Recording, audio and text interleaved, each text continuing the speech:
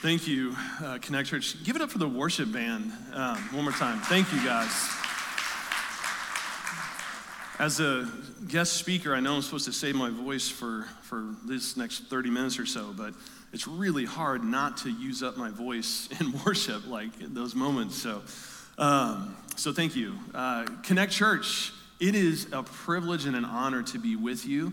I have followed along the journey of Connect Church since your inception, and I've been a pastor locally for 12 years, 15 years, I guess.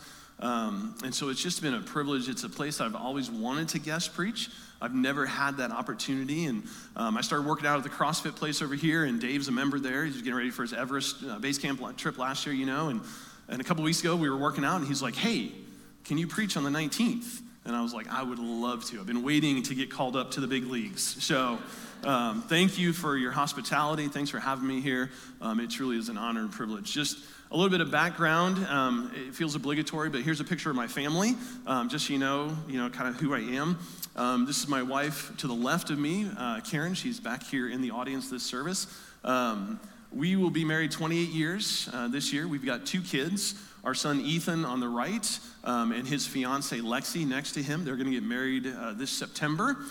They've asked me to do the wedding ceremony, which I've done a lot of weddings. This will be the first, that I'm probably going to bawl during. But my daughter has said, absolutely not, Dad. I'm not even letting you have a microphone at my wedding. You're just walking me down the aisle and then sit down and be quiet. But that's my daughter on the left over here. She's a senior at Metamora High School. Going to graduate this May, go to ICC for a couple of years, and then we'll see where the Lord leads her. And she'll probably be at our church camp all summer this summer. And so we're on the verge of being empty nesters, and we love our kids, but kind of excited about being empty nesters. If you're an empty nester and you're with me, some empty nesters are like, "Oh, it's so sad they're gone." I'm like, go be an adult. That's why I raised you. Anyway, I hope I get invited back to speak here. That's going to come in question here soon because I am from Metamora.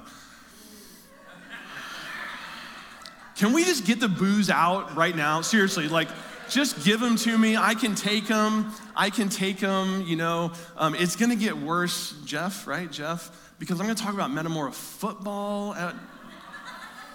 Just seriously, everybody on the count of 3, boo. 1, 2, 3. Thank you. We did destroy you in basketball this year, though. So, did I say that out loud? Wow, I'm so sorry. Sometimes the Holy Spirit doesn't have control of me. I hope I get to come back. Whitney, please apologize to Dave on my behalf. So like I said, I've been a pastor. I was on staff at Great Oaks in Germantown Hills, Metamora for 12 years, from 2007 to 2019, primarily doing student ministry. And then in 19, I resigned from there and joined the staff of Youth for Christ, still to work with students in Metamora. So I run a youth center in Metamora. I also substitute teach quite a bit in Metamora High School. And then I'm also director of operations for Youth for Christ for all of Central Illinois. As you can imagine, most youth pastors are highly relational, not always the most organized. I have this weird ability to be both, and so I get to talk to our team about structure and strategies and processes and compliance, and they love when I come to meetings. So, but enough of that. But you guys, seriously, I have watched, since I was a pastor locally, I've watched the Genesis of Connect Church. I watched as you guys were mobile church for years. I watched when you moved into this building, and I know that transition from a mobile church to having a place of your own is absolutely amazing, and it has just been a joy and a privilege to watch your church. I blatantly stole your mural idea. The first time I came to Connect, I was like, wow, that is amazing. I have a mural in Metamora Youth Center now that is students from all over the country. Blatantly stole it from you guys, so thank you. Let me pray, and then we'll get into the message for today. Father God, thank you for the hospitality of Connect Church to invite a Metamoron to come and be a part of their service, to speak on their stage. Father, I love that Jesus unites people, not just in fun rivalries in our sports and our communities, but Father, globally, because we bear the name of Jesus and we bear the blood of Jesus, Lord, we have brothers and sisters all around the world. And some of us had that privilege of experiencing that when you go to another country, another culture, and you worship in another language. You experience the passion for Jesus, the love for God in another culture. And Father, just remind us of that as we are in churches, Connect, and my own church, Great Oaks. We're in churches that create very comfortable environments, and they're like home for us, and they should be. But Father, remind us that we are part of a historic and global faith. Father, that you are working around the world in ways that we cannot even imagine. And Father, we get to play one small part. Thank you for adopting us into your family, that we get to be called children of God, co-heirs with Jesus Christ. Father, may we lift his name here this morning. We pray this in his name. Amen. I'm telling you, I used up my voice on that worship. Let me ask a question. Have you ever had a moment when you felt invisible? When you just overlooked or ignored? I remember a moment when I was in high school. I was a senior. I wasn't the amazing specimen I am now. I was kind of a nerd back in high school. I'm still a nerd. I had a mullet my senior year of high school, if you can believe that. But I was in the hallways. It was during class. There was nothing happening. Nobody else in the hallway. I'd probably going to the restroom or something like that. But I'm walking down the hall, and another senior, a girl, is walking towards me, and she was very cute, and she was very attractive, and everybody in school knew her, and every boy in the school had a crush on her, including myself. And it's just me and her in the hallway, and I'm like, here's my chance, right?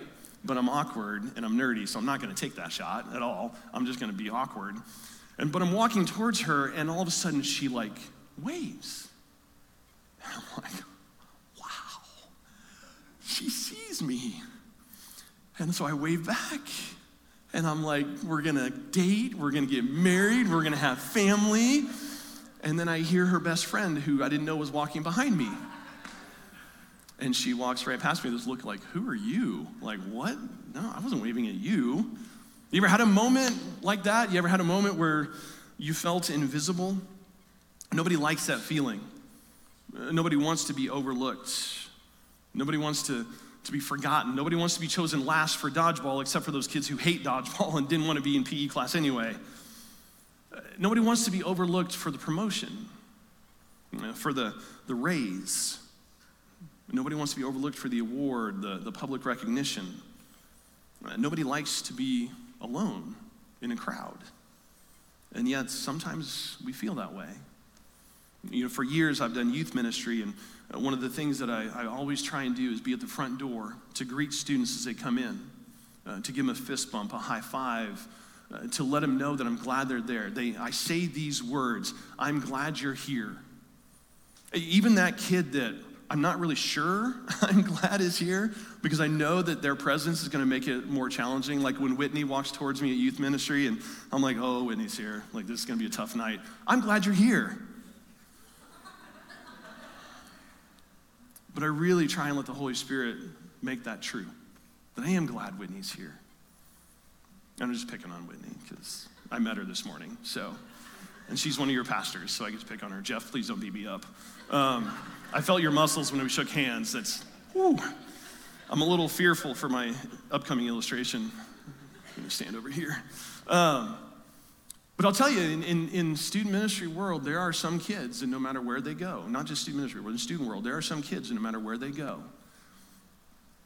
they're not welcomed. Coaches, teachers, pastors, business owners, sometimes even parents. Kid walks in the door of the classroom. It's going to be tough today because that kid's here. When a kid came to my youth ministry, I want to know, no matter who they were, no matter what their background was, that I see you, that you matter to me because you matter to God. And I'm going to do my best to create a place where you belong, where you feel seen and welcomed. If you think about it, this need to be known, this need to be visible, goes back to the garden. We read in Genesis that God is creating all things, and he creates, heavens and earth, and he says it's good. He creates sky and land and water, and he says it's good. He creates animals and birds and fish, and he says it's good. And he creates Adam, and he says it's not good. It's not good that man is alone. It's the first time we see this not good statement. And so God creates Eve as a companion for Adam. We're hardwired in our creation to be in relationship with other people. Think about our Heavenly Father is in relationship with himself. Father, Son, Holy Spirit. Like, we are made in his image. We are made to be in relationship with other people, to be seen, to be known, to be loved. It goes back to our childhood. We all wanted to hear our parents say, "I'm proud of you, great job, well done." I grew up in a family that was poor, and my dad was on the road Monday through Friday. My mom worked 3 jobs to help make ends meet. So they couldn't go to a lot of my sporting events. I played tennis and basketball in high school. And so when they did show up, it was an amazing moment for me. It did something deep in my heart. It stirred me, and I played better. I guarantee you I played better because mom or dad were there watching. I wanted to be seen. I wanted to be known. Some of you here today, you have felt invisible your entire life. Everywhere you've gone, whether it was your parents, your peers, teachers, coaches, coworkers, bosses. My hope is that here at Connect Church, that you find a place where you're seen. That you find a place where you belong, where you're loved and you're known. And I'm going to ask something of you. This isn't my church, but this is the kingdom of God here in this church. I'm going to ask something of you. You have felt invisible for a long time. And I'm asking you to take one more relational risk, to step out of the darkness, to meet Whitney, to meet one of the pastors, to join a small group, to join a service team, to put yourself out there one more time. And I know that's a big ask for some of you. But I hope and pray that you will find that at Connect Church, that many other churches around the globe, that your experience is different than anywhere else you've ever had. Some of you have never struggled with being invisible. You were the top of your class. You were the star quarterback. You were voted most likely to succeed, most likely to become president. You became a prized employee in a company early on. These moments of recognition, they stir something within us. And it's not bad. It's not bad to be employee of the month or salesperson of the year or top producer in the company. It's not bad to maybe have a big house or a nice car, but sometimes these come with a dark side. Pride, ego, arrogance. I am the best, and everybody needs to know that. When I first moved down here in 2007, get your booze ready, Jeff. When I moved down here in 2007, Metamora football was on a tear, just postseason. Like, I'm not a football player, but I moved to a town that was a crazy football town, and everybody, where everybody is on Friday night. But I had to ask somebody, what was the history there when I moved down here? I just knew it was a big deal. So 2006, we went to the semifinals. 2007, we were state champions. 2008, we were the state runners-up. 2009, we were state champions again. 2010, we were in the semifinals. Please boo now. Please do it. Just boo. Thank you. Thank you. Ooh. You guys killed us, though, this year in football. Oh, my goodness. I remember coming over to watch, and I got the tail end of the freshman game. And of course, we came to Washington this year for the game. Came at the tail end of the freshman game. I walked in, I looked at the scoreboard, 44-0. You decimated our freshmen. Oh my God. And then you went on to destroy our varsity as well. So amazing. You guys have a great future right now in Metamora football. But I moved down to Metamora during this state series, these multi-years of just incredible football. And like I said, sometimes when things are going well like that, it comes with some pride, some ego, some arrogance. It's easy to have that happen. And I got invited to speak at Fellowship of Christian Athletes at Metamora High School during that run. And I decided to do a sermon or message called Humility in the Face of Greatness. What does that look like? To be great at something, to be successful at something, and yet to demonstrate humility despite that greatness. And so we talked about compassion and humility and service to others while being excellent at something. And it's a difficult tightrope to walk, isn't it? To balance that success with the challenge of ego and arrogance. Today we're going to look at one of my favorite biblical characters. His name was John the Baptist. He was somebody who had to walk that tightrope. He was a unique man. He lived in the wilderness. He had a message of both hope and conviction. And I think we can learn a lot from his life, especially how to maintain humility in the face of greatness. Now, as I said, John was a unique individual. Here's how historic Christian art has displayed John. You got the shaggy hair and beard, and almost looks a little sad, depressed here, but he is living in the wilderness eating locusts all the time. I'd be sad too. Here's how the Chosen displayed him. Looks a little crazy, right? I don't know if I want to interact with this guy. If you're a little older, maybe the Jesus film, this is how the Jesus, wow. That hair. I might be jealous. I'm not sure. But John was a unique individual. He was second cousin to Jesus. Stop and think about that for a minute. Tell me about your family tree. Oh, I'm related to Jesus. God's my cousin. Yeah. His birth was announced by an angel, right? That's pretty cool. He lived and ministered in the wilderness. He wasn't an urban guy. He was more a wilderness guy. He had this cloak made of camel's hair. His primary diet was locusts and honey. And he had this unique message about the kingdom of God was coming soon. It's kind of like the crazy street preacher you encounter, right? You go to some major cities and there's a guy in the corner and he's yelling at people and he's got a sign, the kingdom of God is near, repent, all this stuff. This is who John the Baptist is. He's unique. And yet there's something about him that people are coming from all over the place to see him, to hear his message. People came from all over the place to be baptized by him. Here, add this to your resume. What have you accomplished in your life? I baptized God. Yeah, Jesus came one day, God, and I baptized him. I tried to tell him not to. I need to be baptized, but he's like, no, I'm going to be baptized by you. That's a pretty big deal. Jesus publicly praised John. Said he was the greatest man born to women on earth. And John wasn't content, though, just to speak in the wilderness. He also challenged the leaders of the day. He challenged the political leaders and the religious leaders of the day.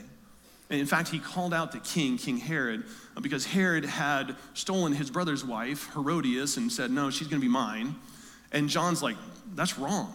You shouldn't be doing that. Publicly arguing against the king, calling the king out for doing something wrong. Usually that doesn't go well. I'm not real sure, but usually it doesn't go well. So John gets arrested and imprisoned by Herod. And yet Herod is so fascinated by him that he kind of just lets him languish in prison. There's something about John that Herod is attracted to here. His message is unique, and maybe it's, who knows what. Herodias, John's new wife, not such a fan of John. And one day they're having a party, and Herodias' daughter dances for the guests, and King Herod says, I'll give you whatever you want. She goes to her mom, says, what should I ask for?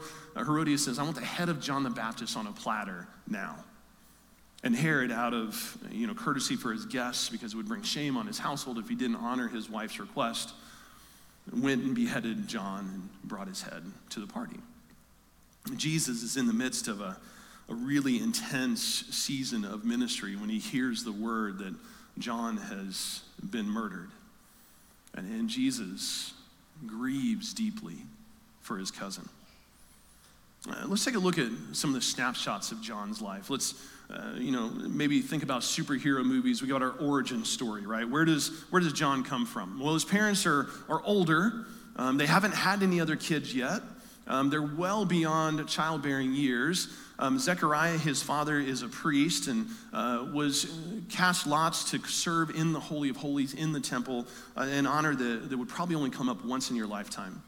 And while he's in there, an angel appears to him. And here's what Luke, the gospel, writes in chapter 1, verse 12. He says, when Zechariah saw him, the angel, he was terrified. I don't know if you've ever noticed this, but whenever people encounter angels in Scripture, it's not this soft, melodic, angelic moment that we think about in movies like, oh, there's a nice glow in my room. There's an angel here. Everybody who encounters an angel in Scripture is terrified and just literally falling on their knees because they think they're going to die because they realize they're in the presence of something incredibly powerful, right? And the angel, the first thing he says is, whoa, stop, don't be afraid. You know, it's like when you send your kids away for a week of camp and middle of the week, the camp calls, and you see that caller ID pop up. You're like, uh-oh, what happened? I've had that happen a couple times with my kids, my daughters at camp, and thankfully the camp directors know the first thing they say to parents is, your daughter's fine. I'm like, oh, all right, cool. What are you calling about, right? Just immediately put me at ease. That's what the angel does here for Zechariah. You're fine. Zechariah, I'm not here for you. In fact, I have a message for you. I have a blessing for you. And he says, your prayer's been heard. Your wife Elizabeth is going to bear you a son, and you're going to name him John. There's going to be joy and delight for you, and many will rejoice at your son's birth. He's going to be great in the sight of the Lord, and will never drink wine or beer. And he'll be filled with the Holy Spirit while still in his mother's womb. In fact, he's going to turn many of the children of Israel back to the Lord their God. And he will go before him in the spirit and power of Elijah to turn the hearts of fathers to their children, the disobedient to the understanding of righteous, and to make ready for the Lord a prepared people. I want to bring a few statements out of that. It says that he'll be filled with the Holy Spirit while still in the womb. I don't know if you've studied the Holy Spirit much, but in the Old Testament, the Holy Spirit would come on a person for a certain time, for a certain task, and then the Holy Spirit would depart from that person. And ahead of where Zechariah and John are is the day of Pentecost, when the Holy Spirit came on everybody who believes in the name of Jesus. That's our experience today. We have the Holy Spirit residing within us if we have said yes to Jesus. Here, John is in that middle ground, but there's something unique about him that we really don't see anywhere else in Scripture. It says that the Holy Spirit's going to dwell with John while still in the womb. He was born with the Holy Spirit residing in him from birth. And it also says that he's going to go before Jesus in the spirit and power of Elijah. And if you don't know your Old Testament, you need to understand who Elijah is. Elijah was a prophet in the Old Testament that did incredible miracles. He challenged the prophets of Baal in a God versus God mountaintop battle. He predicted no rain for the nation for 3 years. He provided widow with unending grain and oil, and that widow's son dies, and Elijah raises him from the dead. He crosses over the Jordan on dry ground, the Jordan River. He's taken up in a chariot of fire. In fact, the Jewish people still today, part of the Passover meal, the Seder meal, is they have a cup of wine that is there for Elijah because they're waiting for him to be a guest.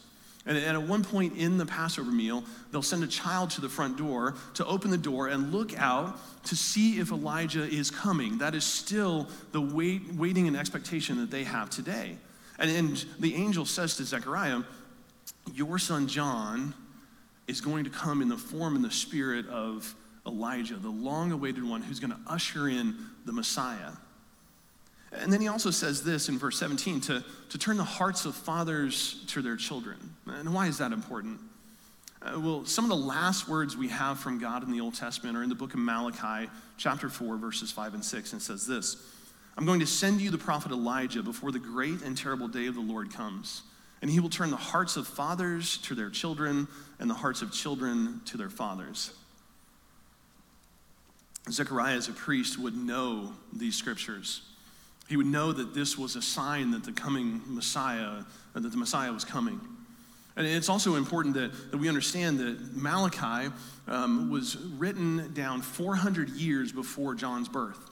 God has been silent for 400 years. Our nation is not 400 years old. So longer than the United States has been around, God was quiet. The prophets and priests hadn't heard from him. And all of a sudden, Zechariah, while serving in the temple, says, here's God speak a prophecy again. First time in 400 years. And it's about his son. Well, let's fast forward a little bit in John's life. Remember that he's been preaching in the wilderness. The crowds have been coming out to be baptized by him. He literally is a big deal. And so we pick up in John's Gospel, chapter 1. It says, this was John's testimony when the Jews from Jerusalem sent priests and Levites to ask him, who are you? So think about this. John is in the wilderness. Crowds are coming to him. Of course, we're going to want to know, like, what is happening? What is God doing right now, right? Think about the Asbury revival that we're all hearing about right now. People are going there because they want to know, what is God doing in this place? And this is what's happening to John. He's out in the wilderness, and the religious leaders are sending people out to say, who are you? What are you doing? What is God up to right now? And so they come out and they ask that question, who are you? And verse 20, John says, I'm not the Messiah. What then, they asked him. Are you Elijah? No, I am not, he said. Are you the prophet? No, he answered. That's another Old Testament reference. Who are you then, they asked. We need to give an answer to those who sent us. What can you tell us about yourself? Who are you? What are you doing? Why are you such a big deal? Have you ever had a moment like this? Have you ever had a moment when people sought you out because you were succeeding at something? Maybe it was in academics in school. Teachers recognized your abilities, so they were sending other students to you. Other students recognized your abilities, so they were coming to you and saying, help me understand this algebra, this chemistry, this whatever. Maybe it was success on the sports arena. And younger athletes were like, tell me how you train. I want to do what you do. Maybe as a parent, your kids are well behaved, and the rest of us as frantic parents are trying to figure out how in the world you do that. Maybe it's in business. Your company has gone successful. Your role is a shining light in the community, and people are like, I want to do like they do. I want to learn from them. Maybe it's your health and your wellness. People are seeking you out. You know, it's easy in moments like these to start thinking more of ourselves than we should. It's easy to start getting prideful or arrogant. It's easy to start thinking, I am kind of a big deal. I am really smart. Like, other students should be coming to me and asking me for help. I am an amazing athlete. Like, other people should train how I train and drink the protein shakes that I drink and use the supplements that I use. I am the best parent I know. My kids eat healthy, they're always polite, and they do chores without being asked. Miracles could happen. I'm the best employee this place has. Like, if everybody worked as hard as me, we would be blowing things off the roof in this place. Like, man, I am the best. It's easy to fall into traps like that when people start seeking you out. Now, let's see how John responds. Remember, he is a big deal. Like, bigger than we can imagine. Are you the Messiah? Nope. Are you Elijah? Nuh-uh. Are you the prophet? Not even close. Who are you? John looks at him and he says, I'm not. I'm not that smart. I'm not that good. I'm not the best. In fact, I'm not even the one you should be paying attention to. I don't know why you're here for me. I'm just one who is simply being obedient to what God has called me to accomplish in this world. And he goes on to explain that he came to reveal the Messiah. He came to point people towards Jesus. In fact, that's why he was baptizing, because God had told him that he will baptize the Messiah, and he'll know that because the Holy Spirit will descend on the Messiah like a dove. And here comes his cousin, the second cousin, Jesus. And you got to wonder if John kind of had some suspicions about him, you know. But Jesus comes, and John's like, no, you need to baptize me, right? And Jesus is like, no, just do this. Like, this is what needs to happen.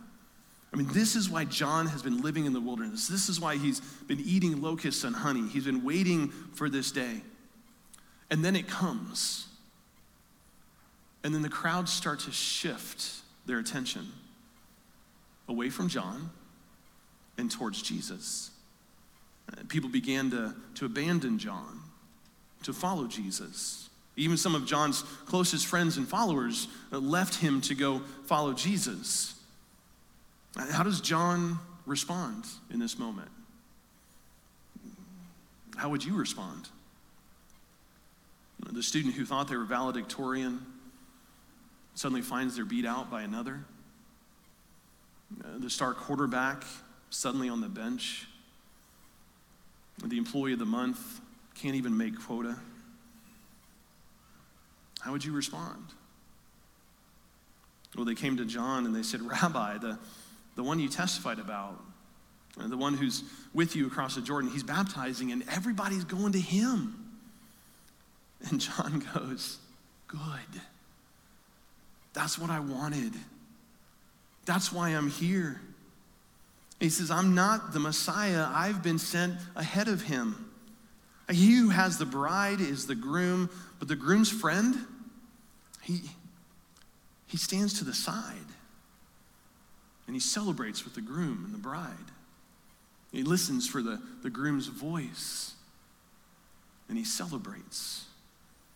John says, people are going to Jesus? Then my joy is complete. Because he must increase. And I'm not that important. I've got to decrease. What's your purpose here on earth? Rick Warren writes in his seminal book, Purpose Driven Life, he starts the book with these words: it's not about you. The purpose of your life is far greater than your own personal fulfillment, your peace of mind, or even your happiness. It's far greater than your family, your career, even your wildest dreams and ambitions. If you want to know why you were placed on the planet, you must begin with God. You were born by his purpose and for his purpose. It's not about your personal fulfillment. Your life is not about peace of mind, happiness. Not about your family. It's not about your career. It's not about your wildest dreams and ambitions. If we claim to call ourselves followers of Jesus, then we must accept that our life is not our own. John modeled this for us. Jesus modeled this for us as the suffering servant. We exist to bring honor and glory to our Heavenly Father. And we should strive to do this in every area of our lives, in our wildest dreams and ambitions, in our careers, in our families, in our personal fulfillment. These should all be focused upon bringing honor and glory to our Heavenly Father and not to ourselves. Mark Twain once wrote, the two most important days in your life are the day you're born and the day you find out why. Rick Warren would say that we are born by his purpose and for his purpose. If we bear the name of Jesus, then our purpose is to make him more known in this world. It's not about us. We are not, and this is hard for some of us to accept, we are not the main character in our life story. We're just not. Not if we said yes to Jesus. We step aside. John knew that. He knew it was to make Jesus more known in this world. John knew that he was sitting in the second chair. He knew that he was in the background, that his job was to elevate Jesus. So much of the tension in our lives is when we try to step into the spotlight in a place that we really shouldn't be. We did this men's study at our church years ago, and they had this thing called the paradox principle, and it was this: die to self. The instructor said, if you want to live life the way God wants you to live, die to self. Make your life about loving God and loving others. Demonstrate the radical love of Jesus in a world that desperately needs it.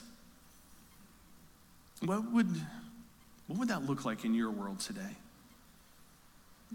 To step out of the spotlight, to take the second chair, to put Jesus there first. What would that look like in your world? To make Jesus more famous and yourself, myself, less famous. You know, I told you I work for Youth for Christ, and 3 years ago when I came on staff, one of the first things that we did at that time was we went to summer camp in South Carolina, North Carolina. We took charter buses down there. It was a great week, long trip back home. We get back at like 2 a.m. back here in Peoria. And I remember as we pulled in, my new boss, our executive director, was there. And that stood out to me. He didn't need to be there. We were all capable leaders. We've done this before. We knew what needed to happen. He could have been at home in bed, asleep at 2 o'clock in the morning. I've had other bosses in the past that absolutely would have been. They'd have asked about it a couple days later. Hey, how was camp? That's right, you were gone for a week. And yet, my executive director shows up. And not only that, but I don't know if you've ever traveled with kids on a bus. They get a little messy. Take your family van and multiply it with 50 kids instead of 2 or 3. And so I'm on the bus. It's 2:30. All the kids have been picked up, and I'm cleaning the bus. And I look up, and there's our executive director sweeping and cleaning the bus with me. And he looks at me and goes, Chris, why are you here? Go home. Like, you put in enough this last week. I got this. That was amazing to me. He died to self, put me above him, all to seek honor and glory for the name of Jesus. It's the star athlete who gives up their starting position to a bench player in the final game of the season. And my son experienced that as a bench player in the basketball team. His senior year on senior night, one of the starters, another senior, who got to be in the limelight the entire season, voluntarily said, I want Ethan to have my position to start tonight. It's senior night. He deserves it. And of course, as parents, I'm like, oh my goodness. It's the employee of the month who says, I'm not gonna make it just about me. I'm gonna mentor the younger employees and then celebrate when they get employee of the month over me. I'm gonna train them how to do that. It's the CEO who gives up their bonus to provide more equitable pay. It's the family who downsizes their home and their lifestyle to give away more money to clothe and house and feed other people in need. It's demonstrating humility in the face of greatness. It's serving others without recognition. It's putting other people in the spotlight over yourself. It's celebrating the success of others. It's elevating others above yourself. You know what this world doesn't need? It doesn't need more of Chris Genders. It needs more of Jesus. He must increase. We must decrease. Let's pray. Father God, thank you for meeting us here this morning. Father, for your presence of the Holy Spirit through the conversations in the hallway, the warm cup of coffee in our hands, the laughter, the tears, the prayers, for the music that led us into worship in the throne room of heaven, for your word that challenges us, inspires us, convicts us, Father, for your son Jesus. I know that Connect Church exists to elevate the name of Jesus, just like my church does as well, and churches all over the globe. Father, help us to do that more and more and more. When people look at this church, they don't see the pastors, they see Jesus. When people look at this church, they don't see former Walmart turned into a church, but they see Jesus. When people encounter Connect Church in parades and in service projects and in small groups in people's homes, they don't see all of that. They don't praise the church, they praise Jesus. That's why we're here. Father, remind us of those moments when we begin to tiptoe into the spotlight. Remind us that we're supposed to be in the background. Father, we love you. We praise you. We thank you for your, excuse me. We thank you for your love demonstrated to us through Jesus Christ. Father, you knew that we couldn't pay for our sin ourselves, that we couldn't save ourselves, and so you left heaven. You came here to experience life, fully God, fully man, to die on the cross for our sins because there was no other way, to open up the throne room of heaven to us, that we can spend eternity both now and for eternity with God. Father, thank you for loving us that much. May we demonstrate that radical love to others. We pray this in the name of Jesus. Amen.